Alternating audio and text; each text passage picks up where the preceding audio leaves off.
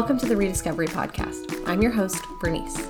I make this podcast to celebrate the journey of discovery and learning, and to share the stories of those who we can all be learning from. This week, we have something a little bit different for you on the podcast. I had the privilege of teaching and opening the Word, the Scripture, and offering the message for the Janaden Hutton Moravian Church this past weekend. And so this is actually a recording of the teaching that I did for them. It is on Matthew 22, the story where the Pharisees and the Herodians come before Jesus and they ask, should we pay our taxes? And it kind of seems like, well, why the heck did you teach on this? But it's a very timely text. It's a very timely conversation that we had about allegiance and identity and who do we really belong to.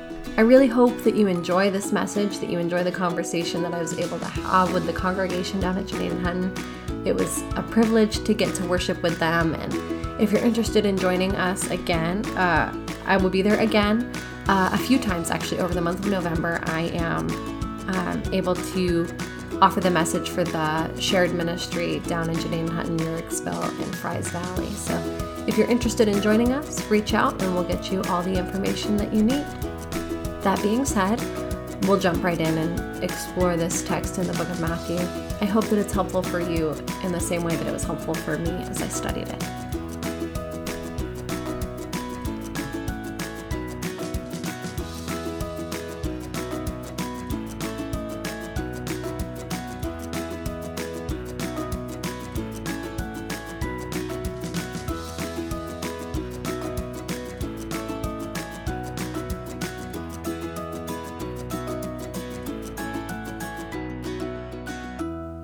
Good morning.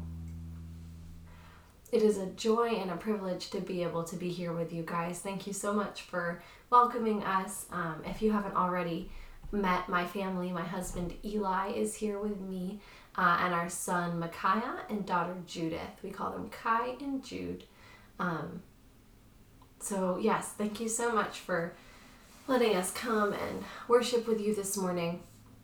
We live in Sugar Creek, but at the end of this year, we are moving to Oregon, so it is a special privilege to us, I think, that these next couple of weeks we get to worship with you and open the Word with you.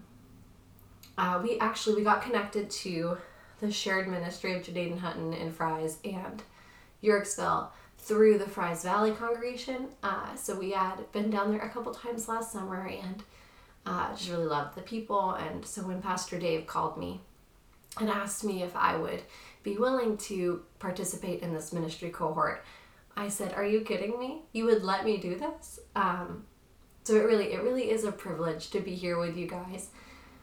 So yeah, let's jump into the text. We're going to be in Matthew 22, verses 15 through 22. And I'll just start by reading it. Then the Pharisees went out and laid plans to trap him in his words. They sent their disciples to him along with the Herodians. Teacher, they said, we know that you are a man of integrity and that you teach the way of God in accordance with the truth. You aren't swayed by others because you pay no attention to who they are. Tell us then, what is your opinion? Is it right to pay the imperial tax to Caesar or not? So just jumping right in, let's figure out who these people are, who the characters are.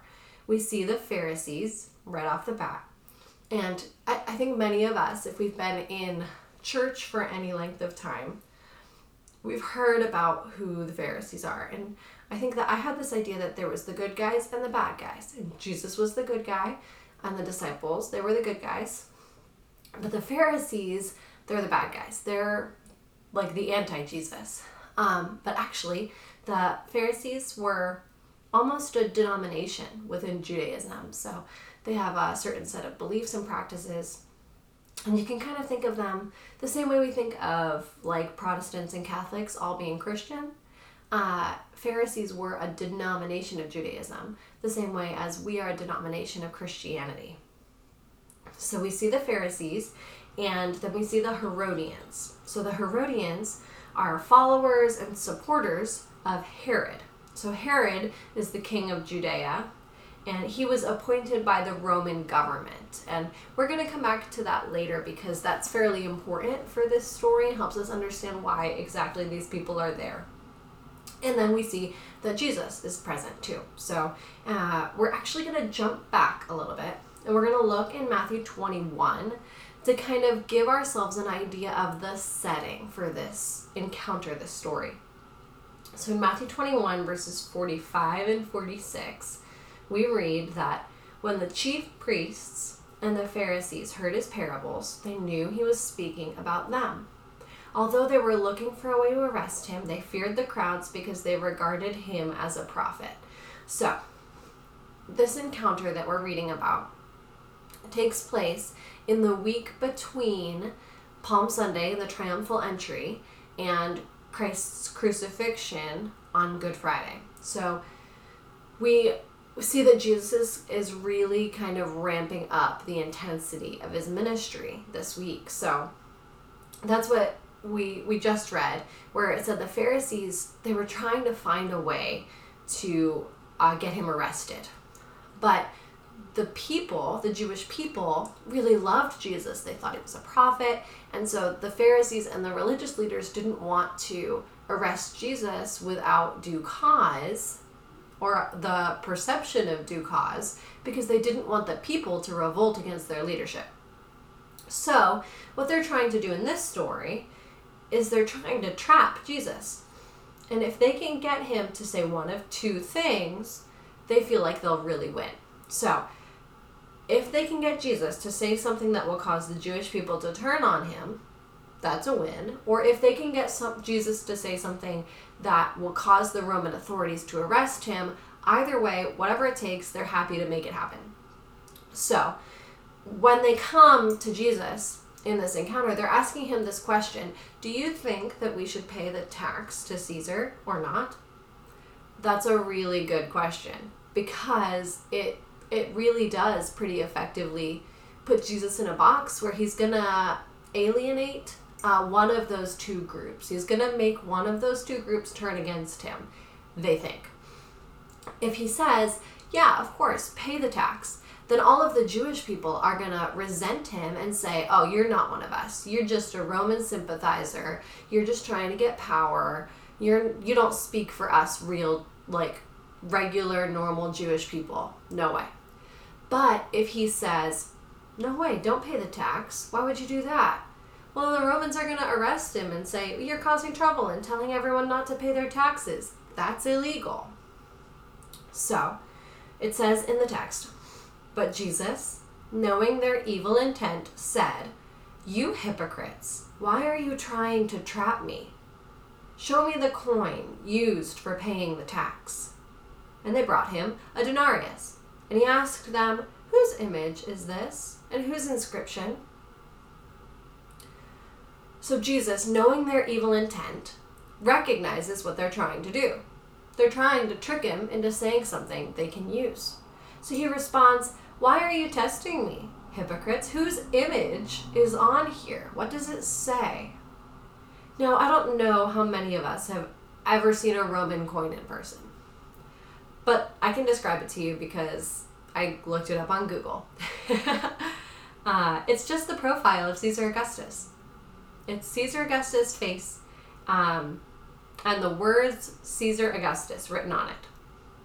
And yes, I know that we're in the midst of a national coin shortage, but I'm sure that you can picture what our coins look like too. I think of a quarter. It has George Washington's profile. It says the United States of America. It has all this other American imagery. I'm pretty sure the quarter has E Pluribus Unum, which is the American motto.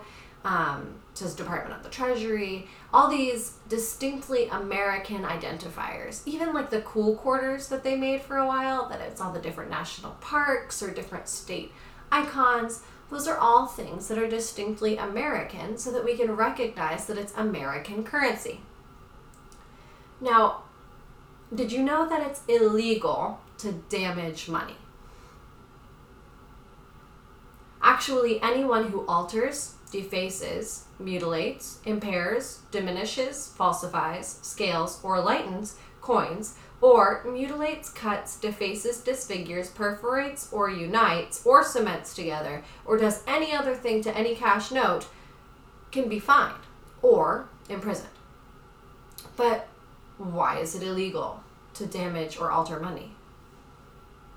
Really, it's because it doesn't belong to you. Sure, yes, the money is yours, but the bill itself, the coin, the materials, those belong to the government. So Jesus says, look at it. What does it look like? What does it say? Who does it really belong to? And he asked them, whose image is this and whose inscription? Caesar's, they replied. And he said to them, so give back to Caesar what is Caesar's, and give to God what is God's. And when they heard this, they were amazed. So they left him and they went away. Give back to Caesar what is Caesar's, and to God what is God's. Now, right away, they accept this. The Pharisees and the Herodians, they're like, oh, yeah, okay, that's right, okay. And they move on. That's how the story, like, what? How come they're just so on board with this? And what are the things that are God's? If we're supposed to give to Caesar what is Caesar's, which it sounds like Jesus is saying, give the coin to Caesar. It has Caesar's image on it. Give to Caesar what is Caesar's, give to God what is God's. What has the image of God on it? We do. You do. You bear the image of God. I bear the image of God. People, humans, we bear the image of God. And the people who Jesus was speaking to would have actually had a very special relationship with this idea. They were Jewish, and when they first heard Jesus say this, they believed that they were God's chosen nation. That is the story of the Jewish people. They knew that they belonged to God. So give to God what is God's. Well, that's, for them, when they heard that, they said, oh, well, I belong to God. That's me. I am God's chosen people. I belong to God. But it's tricky because we look at these people, we look at the Pharisees, and we look at the Herodians, we look at the Jewish people in the story, and we see they're not giving themselves to God. They're standing right in front of Jesus, and they're trying to trap him. They're not giving themselves to him. They don't recognize him as the Son of God, the Son of Man, that he calls himself. They're standing right in front of God incarnate. And they're trying to trick him into saying something they can use for their own purposes. They're not giving themselves to him. And we do the same thing, don't we? Especially now. We find ourselves torn between this dollar, this American ideal, this career, whatever this thing in our life might be that we're trying to give ourselves to that. We find ourselves torn between the system and God. And could it be that Jesus is speaking to us the same way that he spoke to them? Then he said, now give unto Caesar what is Caesar's. But is it possible that today he says to us, give unto America what is America's? Give unto your career what belongs to your career. Give unto your financial portfolio what belongs to your financial portfolio. Don't give it what it doesn't deserve. Don't give it your allegiance. Don't give it your wholehearted love. Give it what it deserves. Give it what belongs to it. But don't give it yourself. Jesus didn't tell the crowd that day to give Caesar their allegiance or their hopes for the future or their adoration. He said, "Give to Caesar what belongs to Caesar." The Roman coin bore Caesar's name and face. The dollar bill, the coins in your pocket, they don't have Caesar Augustus printed on the front, but they do belong to a government and to a system that rules over you.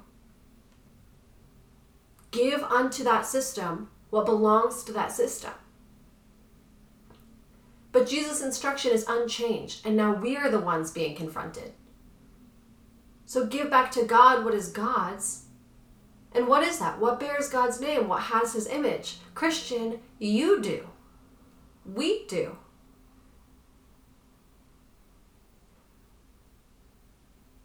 And we can actually, let's just jump back, way back to Genesis and kind of look at some of the roots of this idea that we bear the image of God. Let's see where that starts. I'm going to read from Genesis 1. It said, "Then God said, 'Let us make humankind in our image, according to our likeness.'" That's where it starts, that humans are made in the image of God. We call this belief the Imago Dei. But what does that mean? It's not about what we do. It's about what we are, who we are, whose we are. Being made in the image of God means that we have special, inherent value, distinct from the rest of creation. This is true of all humankind, not just Christians, and we are all equal in dignity, value, and worth. But then, jumping into the New Testament, we could take it even further. I'm going to read from 2 Corinthians chapter 3, verses 17 and 18, and I'm going to read it from the Message translation because I think it clearly communicates what the text is trying to say. When God is personally present, a living spirit, that old constricting legislation is recognized as obsolete. We're free of it. All of us. Nothing between us and God. Our faces shining with the brightness of his face. And so we are transfigured much like the Messiah, our lives gradually becoming brighter and more beautiful as God enters our lives and we become like him. And I'm going to read from Ephesians chapter 4, 22 through 24, which is this. "Now take off your former way of life, that old self that is corrupted by deceitful desires, to be renewed in the spirit of your minds, and to put on the new self, the one created according to God's likeness, in God's image, in righteousness and purity of truth." So not only are we made in the image of God, but in Christ, we are being further transformed to be more and more like God, to be more and more like Christ. So what did Jesus say to them? He said, "Give unto Caesar what belongs to Caesar, and to God what is God's." And since we believe today that the word is living and active, then what is it that Jesus is saying to us? Give back to Caesar what is Caesar's, and give back to God what belongs to God. Brothers and sisters, you have God written all over you. In the same way that the Roman coin is clearly stamped, in the same way that our currency is clearly stamped. Caesar Augustus, United States of America. You are clearly stamped. You are clearly bearers of the image of God. So give yourself back to God. Be continually transformed and renewed to look more and more like the person of Jesus in the way that you live, in the way that you think, in the way that you carry yourself through the world. Don't give yourself away to Caesar or to America or to your career, your education, your financial portfolio, anything else that's trying to claim you for its own. Don't give yourself away to that. You belong to God. You bear the name of God, the image of God, and very importantly, you are loved by God.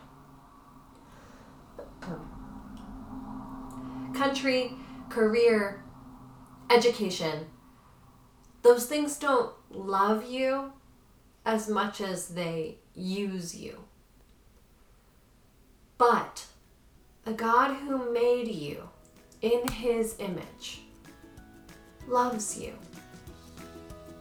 Rest in your belovedness. Thank you.